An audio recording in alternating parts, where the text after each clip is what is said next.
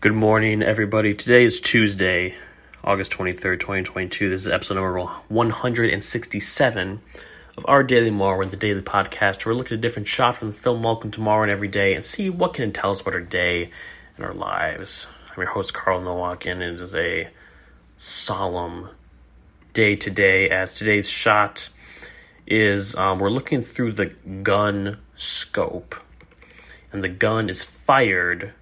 And we see, because of the force of the phantom gloved hand, it pushes the sights away from Hoagie and to the milkmaid holding the bucket of milk. And we see a hole blast into her back and debris fly from it.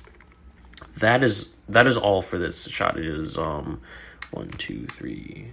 4, 5, 6, 7, 8, 9, 10, 11, 12, 13, 14, 15, 16, 17, 18, 19 frames. Less than a second. And yet, the devastation of her being shot by this bullet, it comes through. So, we're going to take a moment of silence today in honor of her. Thank you for joining me in that silence. And I think the message of today that Zemeckis is trying to tell us is that disaster can strike at any time. So be ready. So do that on this Tuesday.